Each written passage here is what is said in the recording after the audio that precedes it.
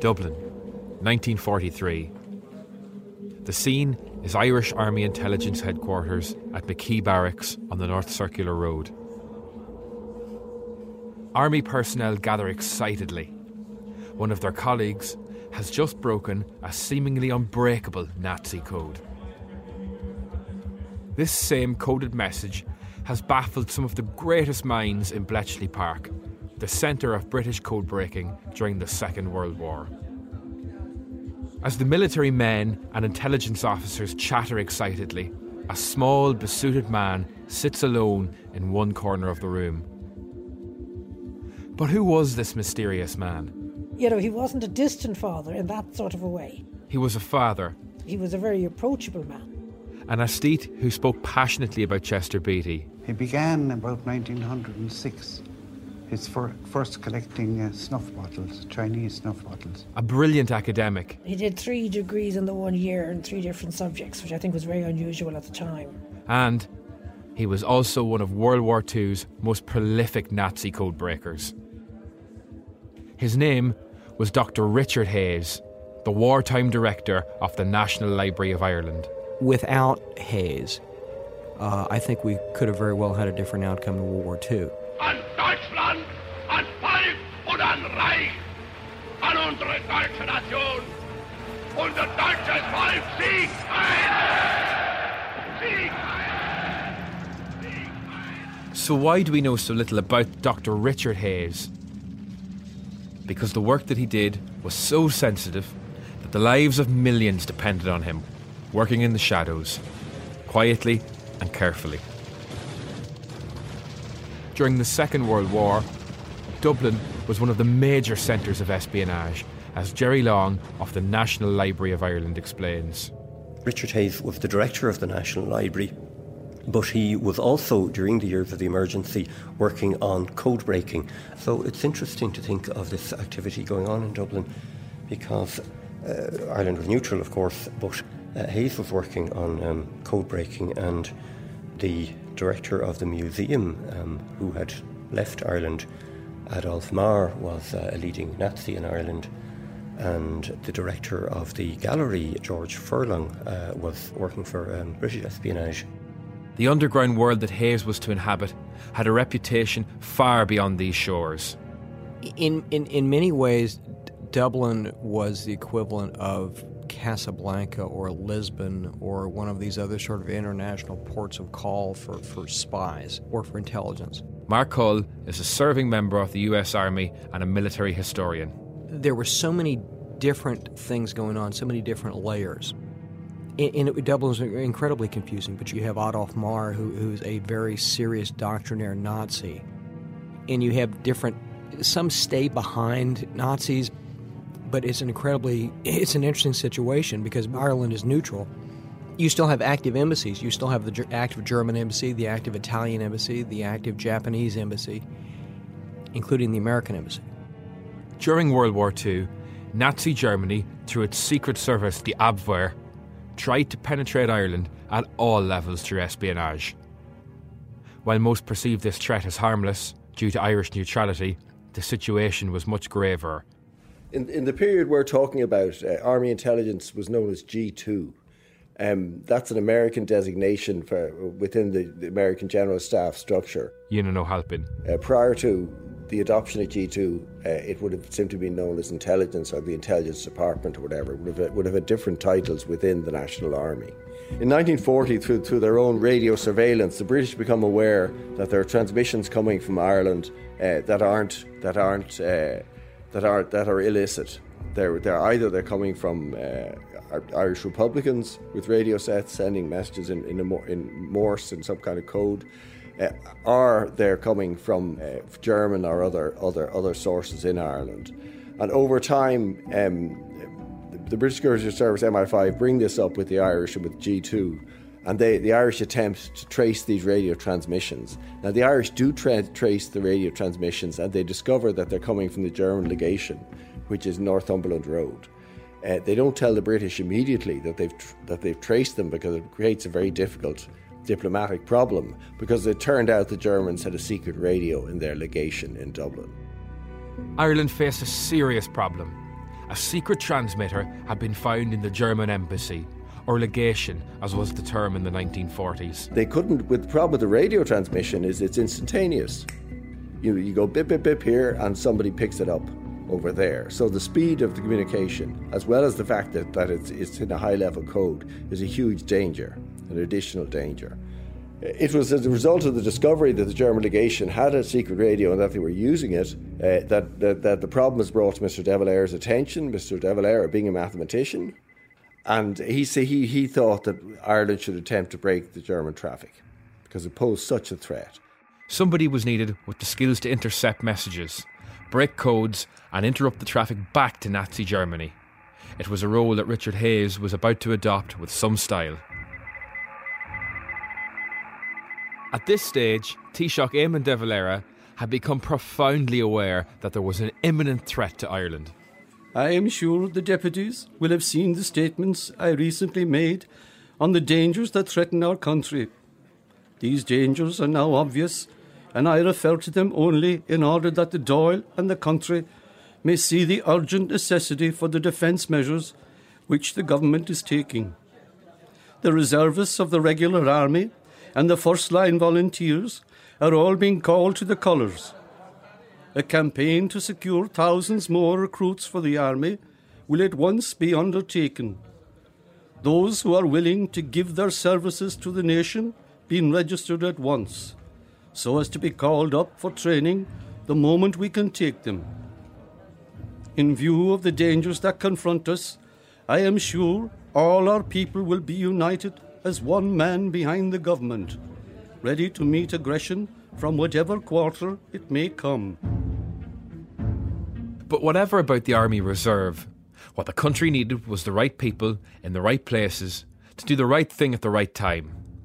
Kilkenny man Dan Bryan was appointed director of G2, Ireland's version of MI5, the military's intelligence branch.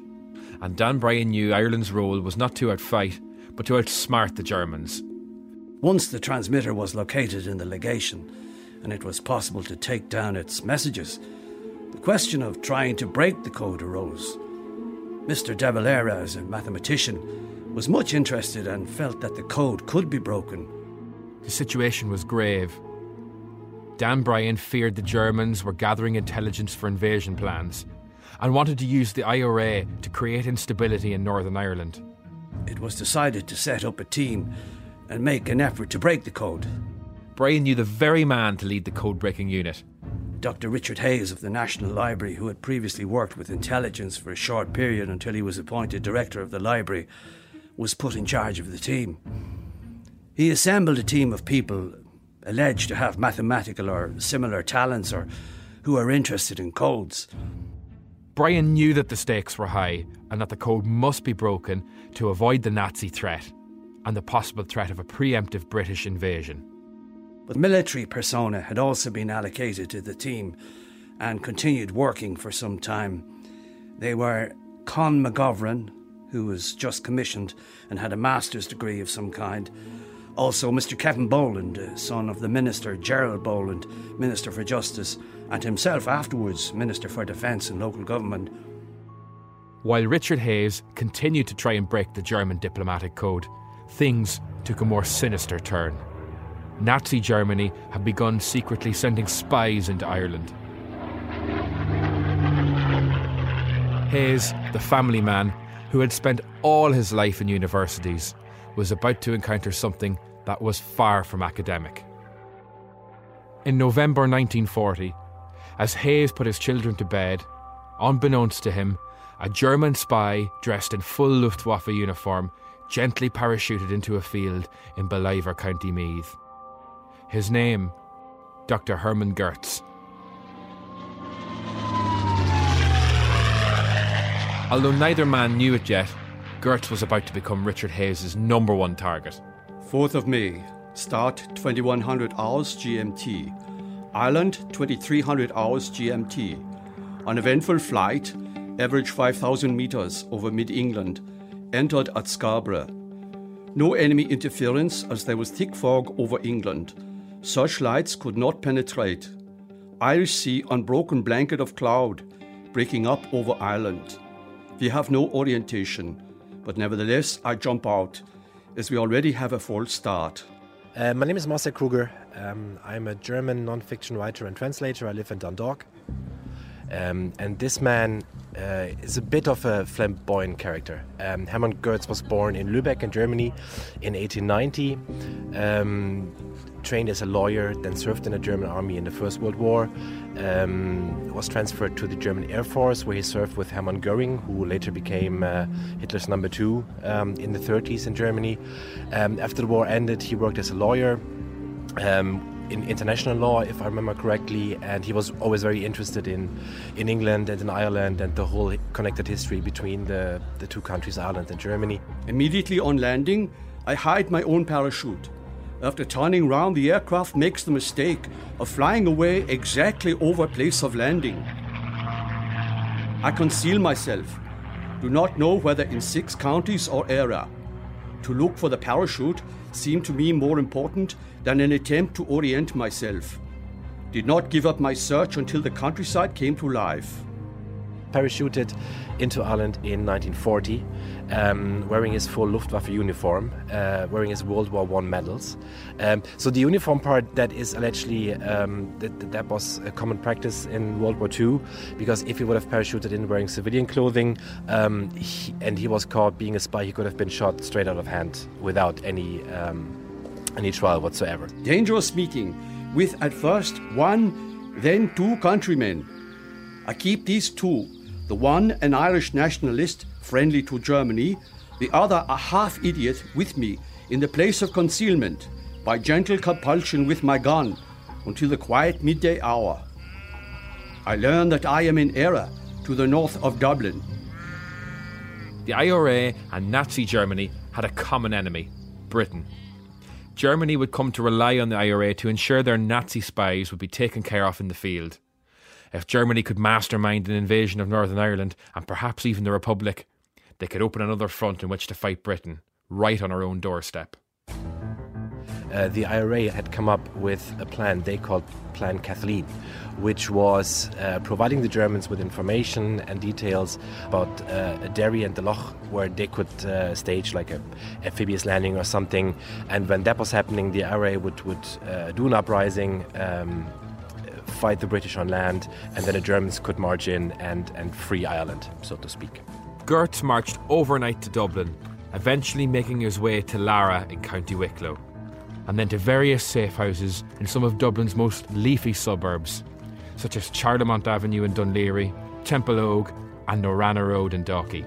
He made contact with the IRA in Dublin and then was put into various safe houses. And then in June or July, just a month or so after he had landed in Ireland, one of those safe houses was raided by the guards. Goertz escaped, but he left all his medals, his precious medals. German documents and especially the details of Plan Kathleen was also found. So that was that. So all the necessities he needed to work properly, so to speak, were gone. And then he was sent from pillar to post to various, especially ladies with Republican leanings who put up with him. Goertz cut a dashing figure, attending parties under false aliases and becoming romantically involved with various Republican spinster ladies in South County Dublin. As Goertz moved from safe house to safe house in the dead of night, Richard Hayes led a very different sort of life.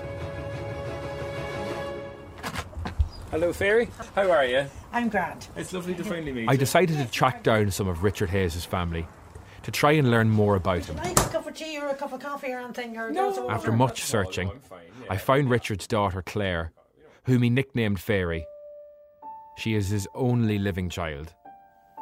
That's one when they opened the second library in the Chester Beatty. She's showing me some pictures of her father. The pictures show a small, unassuming man dressed in a tweed suit. And my mother. So this is Richard here. That's him, that's my mother, and that's my sister. That's Paddy Henchy, who was the next director after him in the National Library. As I look around Fairy's house, there are many pictures and newspaper cuttings of her dad. It's clear he was a huge figure in her life. Richard was born in County Limerick and grew up in County Mayo. My father was born in Abbeyfeale, and then they moved to, he primarily grew up in Claremorris. Richard showed a lot of academic promise in school, and eventually he went to Trinity College Dublin, where he studied languages. He did 3 degrees in the 1 year in 3 different subjects, which I think was very unusual at the time. My memories of my father, of course, would always be sitting at a desk with the index cards. You know, you know the way if you said, like, what would you associate with your father? It would always be this man sitting at a desk. Richard was a man who was clearly an intellectual heavyweight. He would need all his talents to break the Nazi codes being used in Ireland. I'm Gary Maguire. I'm a professor of mathematics in UCD. I'm head of the School of Mathematics and Statistics. My area of research is cryptography and the mathematical algorithms that relate to encryption and cryptography. During the Second World War, messages were distributed through codes known as ciphers. Yeah, well, a cipher is used generally for a message which one wants to protect. You want to keep it secure. So you want to send a message to somebody usually a distance away, and you don't want anyone else in between to be able to read the message. So it's a bit like putting a message in a locked box. You put a padlock on the box, you lock the padlock, and only you and the receiver have the key. So the box then goes through lots of people's hands, but they can't open it because they don't have the key. But the person you want to receive the message at the other end has the key, can open the lock and take out the message and read it. Richard Hayes records in his diary just how complex this task was. Ciphers have been of far greater importance in the present war than ever before in history. This was due to the universal use of wireless as a means of communication. The British cryptographical staff tried to solve ciphers until there was at least 2,000 to 3,000 letters of material available. They considered anything less as either impossible or depending on pure good luck, and good luck will not appear unless there is a wide range of averages to produce it. Here, weeks were spent on material of 200 to 400 letters. It requires incurable optimism to carry on with such impossible attempts. A very simple cipher would be what we call a substitution cipher. So, for example, in English letters, A might be replaced by B and B might be replaced by C, and so on and so on. So when a German spy was captured in Ireland during World War II, which happened a few times, they would be looking for the code book, the book of keys. So what Richard Hayes did was he worked on decrypting their messages, usually without the key though. And that was the real trick. That requires a bit of cleverness and ingenuity, which apparently he was very good at. My name's Dr. Chris Smith, and I'm an historian of modern Britain intelligence, working out of Coventry University. And what Hayes does is he's tasked almost single-handedly to break this material. And some of it he has some success with. So, for example, the stuff which he's doing in terms of the ABWER agents actually operating illegally in Ireland, he's certainly by 1943 extremely successful in breaking that kind of material. But he has a little bit less success with things like German diplomatic ciphers. So he doesn't necessarily do quite so well there. But then again, we wouldn't necessarily expect him to. And we have to remember that in the case of Hayes, he's effectively a one-man army in this context. And he also made very good friends with people in places like Bletchley Park, GC and CS, because of, they respected just how good he was and how effective he was. And he also seemed to be a very kind of a nice man as well, and people found it very easy to get on with him in that sense, which all kind of fostered this ability for these different organisations to work well together. So yes, in that sense, they thought he was, a very impressive individual, and he, as I think the historical record shows. The stakes were huge. In November 1940, Gertz was planning to link with the IRA to facilitate a Nazi invasion of Northern Ireland. German espionage in the UK was very largely not simply wiped out, but it came under British control. And over time, this became not just a security issue, but it became a weapon through which the Germans could be deceived. British intelligence had penetrated German espionage at a high level. It was now crucial that the Germans could not obtain an accurate reading of the situation in the United Kingdom or in Ireland. by allowing German agents to appear to remain in the United Kingdom and to appear to be sending back information, it meant the Germans didn't need to send more agents whom the British mightn't catch. But secondly, it meant that the British could plant through these agents. They could start planting information and affecting the mindset, if you like, of the Germans about British strategic plans and so on. And that's what the British did.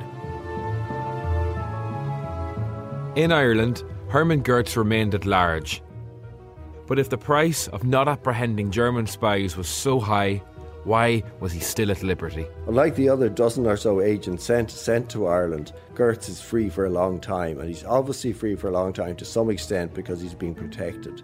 Whether he's being protected by certain politicians and perhaps even ministers, as the British assumed, or whether it's just that he's looked after particularly well, not simply by the IRA but by Republican-minded people, we don't know. But it takes a long time for the guards to track him down. They eventually get him in November 41 in Dunleary.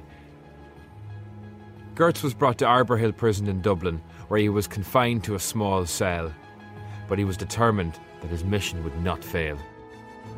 A high-stakes game of mental chess began, and Hayes recorded every move in his diary. After Goertz had been captured and put into Arbor Hill Prison, I used to visit him once and sometimes twice a week and chat to him to try to get information from him. We built up a very friendly relationship. But Goertz had a few moves of his own. He began smuggling out messages using his code on pieces of paper, which he passed to a sympathetic Republican prison guard. One day, when talking to Goertz, I noticed that he had a bunch of papers in his hip pocket of his trousers, a rather thick bunch of papers. I had suspected him for some time of being able to get messages out to the IRA through some of the guards in the prison who were military policemen. In fact, this proved to be true, but we were unable to prove it at the time. I used to search his cell regularly when he was out on exercise, but never found anything there which could have helped. And I asked myself how I could get at these papers which, being in his trousers pocket, went out with him when he went for exercise. Goertz himself provided me with a solution of how to get at the papers without his knowledge. He happened to remark that his old ulcer pain had come back. He had a duodenal ulcer, and it was giving him trouble. I arranged for the prison doctor to have him x-rayed, determining to go through his clothes while he was being x-rayed. He was therefore brought to St. Brichan's Military Hospital under armed guard. I had gone there in advance so that Goertz would not see me there, and remained in the doctor's private room downstairs, while Goertz was brought upstairs to a waiting room. The idea was that I would go through his clothes while he was being x-rayed, copy the documents, and replace them before he came back from the x-ray. I should mention that Goertz took the idea of being x-rayed in good part, as he felt that great attention was being paid to his health. It was Hayes versus Goertz, the dashing Nazi spy versus the genius Irish librarian. While looking through the papers, Hayes began to piece together Goertz's keyword. I began to work on his cipher, and after several months finally solved it. Using a combination of logic, ingenuity and frequency analysis, Hayes deduced that the keyword was Kathleen Ní Houlihan. The 14 or 15 messages finally proved to be practice messages relating to what happened to Goertz from the time he left Frankfurt to be dropped by parachute into Ireland, and what happened to him for some months afterwards. He had evidently prepared these in order to send them whenever he could to Germany, as he had no means of communicating because he had no wireless set. He lost his set when it was thrown out of the plane before he parachuted out, and the wind took it away and he was never able to find it. That is, his transmitting set. It was a very complicated cipher going through 3 stages, 2 substitutions and 1 transposition. Hayes had broken Goertz's code, but he could not let him know. Hayes' plan was simple. Allow Goertz to continue sending messages to his Nazi handler. Hayes would intercept them, but not only that, he'd reply to Goertz, pretending to be his spy master in Berlin. All of Goertz's reports were captured and not forwarded on to Berlin. Instead of sending back sending reports back to Berlin and then receiving replies from his handler there. All the replies that Goertz was getting while being active in Dublin were actually from Hayes and the Irish Secret Service, who made up a conversation with him to get out a few more details out of this. And as you know, famously, Goertz, they send back messages to Goertz commending him on his report. They promote him. It's slightly cruel. He's told he's been promoted, and all these kind of things. So Goertz is completely taken in by what he thinks is the legation, who in turn are sending his reports to Germany, but in fact they're only reaching army intelligence here.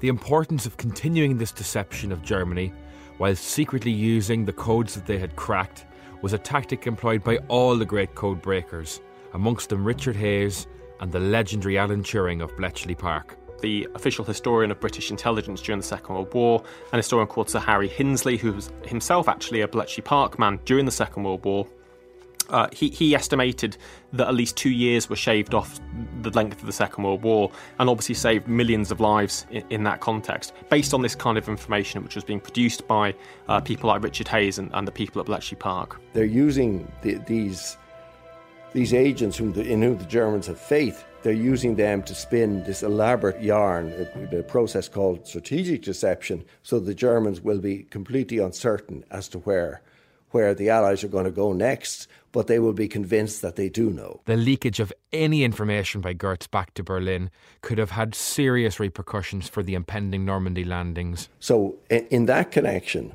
Ireland remains really important, because the danger is that information will come out of Ireland which might challenge the story that the German agents controlled by Britain are sending back to Germany. It mightn't be true information, it might be nonsense, but the danger is that any information that the British haven't, whether it's true, whether it's false, that the British haven't in a sense generated themselves, that might disturb the picture, the big strategic picture that British intelligence are carefully painting to deceive the Germans, in particular about where the Allied landing in France. It's obvious there's going to be a movement across to France, and by mid-43 it's clear, because the Yanks want it's going to happen. The question is when and where it's going to happen. Not only did Hayes' work keep Ireland safe from a Nazi invasion and the country being used as a springboard to attack Britain, his code-cracking brilliance was now sought after far beyond Ireland's borders in the international battle of intelligence against Germany. Until the end of the war in 1945, Hayes cracked code after code from Dublin, sharing this crucial information with the Allies. This is Robert St. John in the NBC newsroom in New York. Ladies and gentlemen, we may be approaching a fateful hour. All night long, bulletins have been pouring in from Berlin claiming that D-Day is here, claiming that the invasion of Western Europe has begun.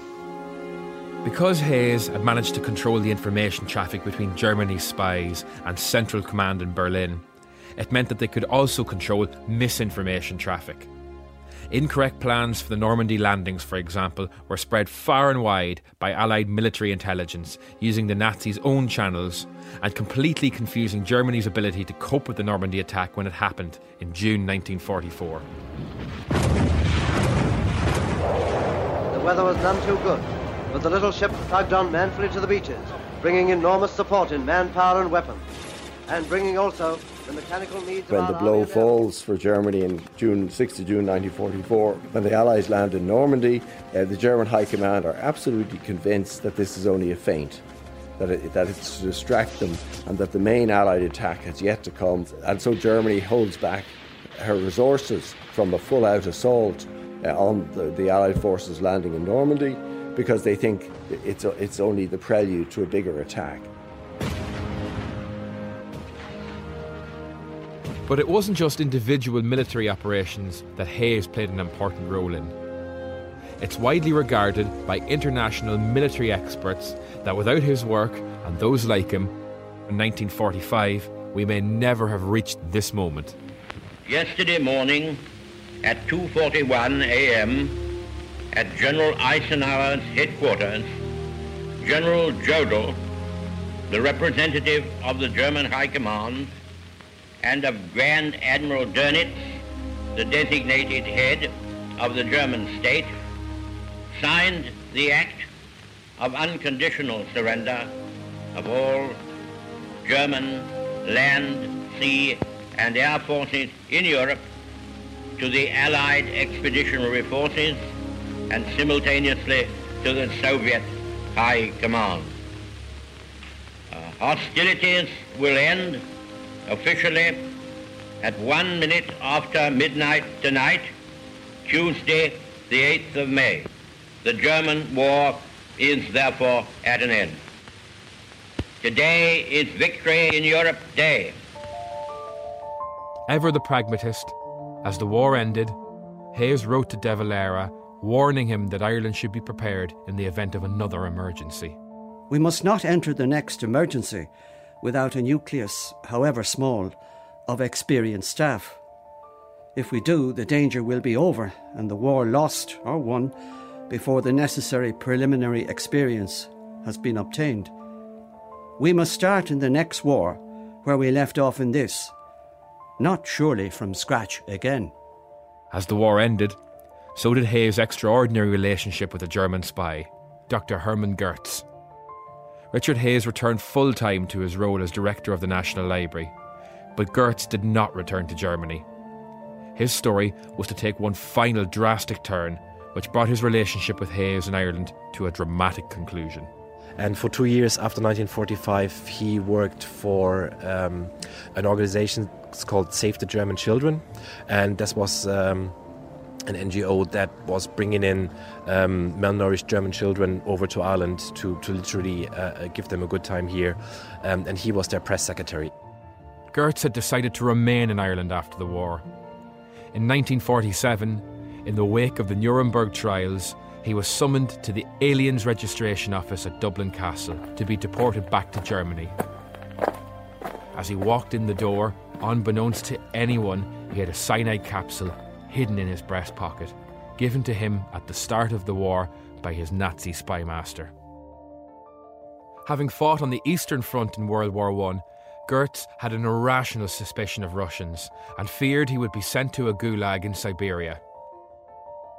As Goertz was approached by Gardaí in the deportation office at Dublin Castle, he took the cyanide capsule out of his breast pocket and bit on it. Gardaí wrestled with Goertz to try and stop him, but it was too late. As Hermann Goertz breathed his last on the floor of Dublin Castle, Hayes, the unassuming librarian, may well have been cycling down Dame Street on his way to work in the National Library.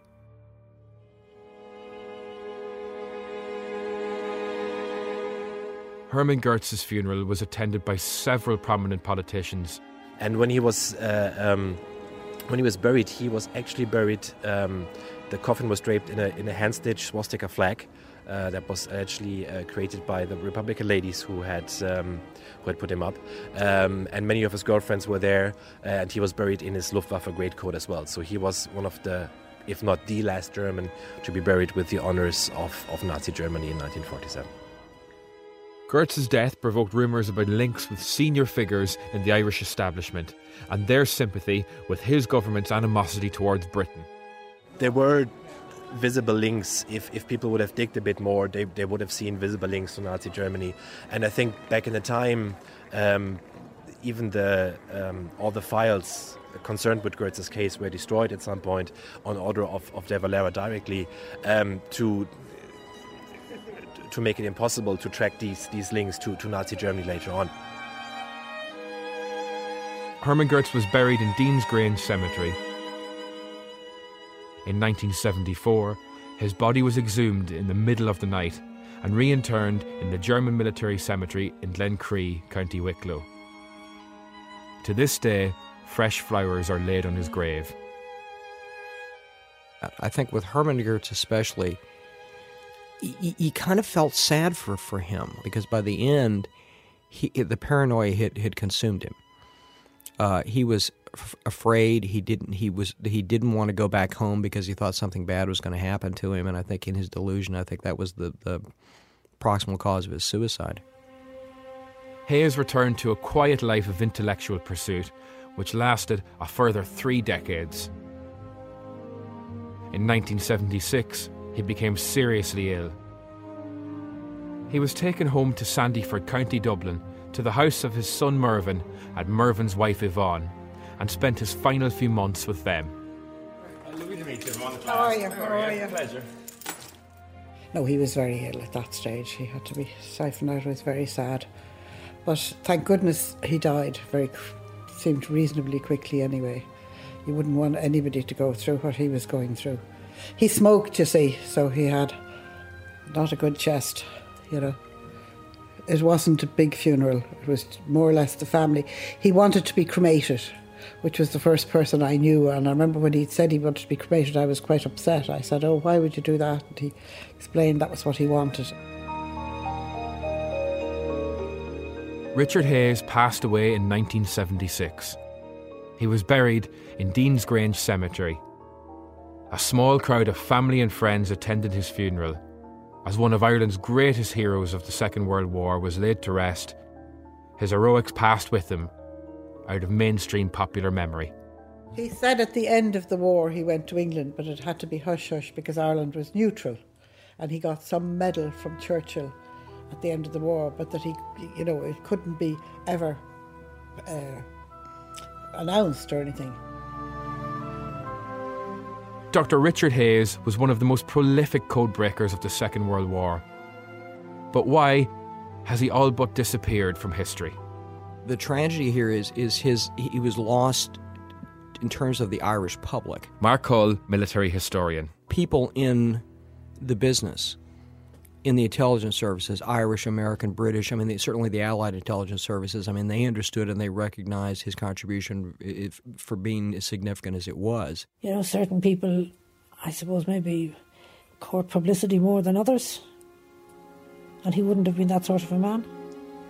You know, he wouldn't have been a man who would be shouting his things from the hilltops. He was a man he was a doer and move on. I think in large measure he kept Ireland safe because you had this core of people, and he was, you know, a co-equal, I think, with Dan Bryan in terms of what he was able to do with this. He masterminded the counterintelligence program. He ensured that Germany felt they could not, certainly directly, invade Ireland. And I think the heroic thing about this, with both Bryant and with Dr. Hayes, is they're doing this in some measure without their own government's approval or knowledge.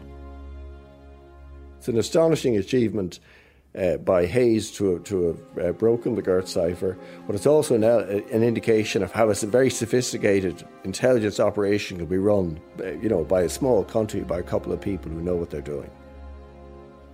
De Valera's position was, I think, at best ambivalent. But Dr. Hayes and Dan Bryant, they really understood the danger probably better than their own government. And I think it's almost impossible to overestimate their contribution, certainly to the country, and then also their part in winning the larger war. The fact that Ireland remained neutral throughout the war and was very fortunate in not suffering in a way that the active protagonists did was very fortunate, and his contribution is very important to that. They're important people. They were doing important work. They won the war, and I hesitate to think of the alternative or what would have happened if they had done their jobs badly. Today, when I cycle past the National Library of Ireland, I think of Richard Hayes, father, librarian, brilliant academic, and lest we forget, Ireland's greatest Nazi codebreaker.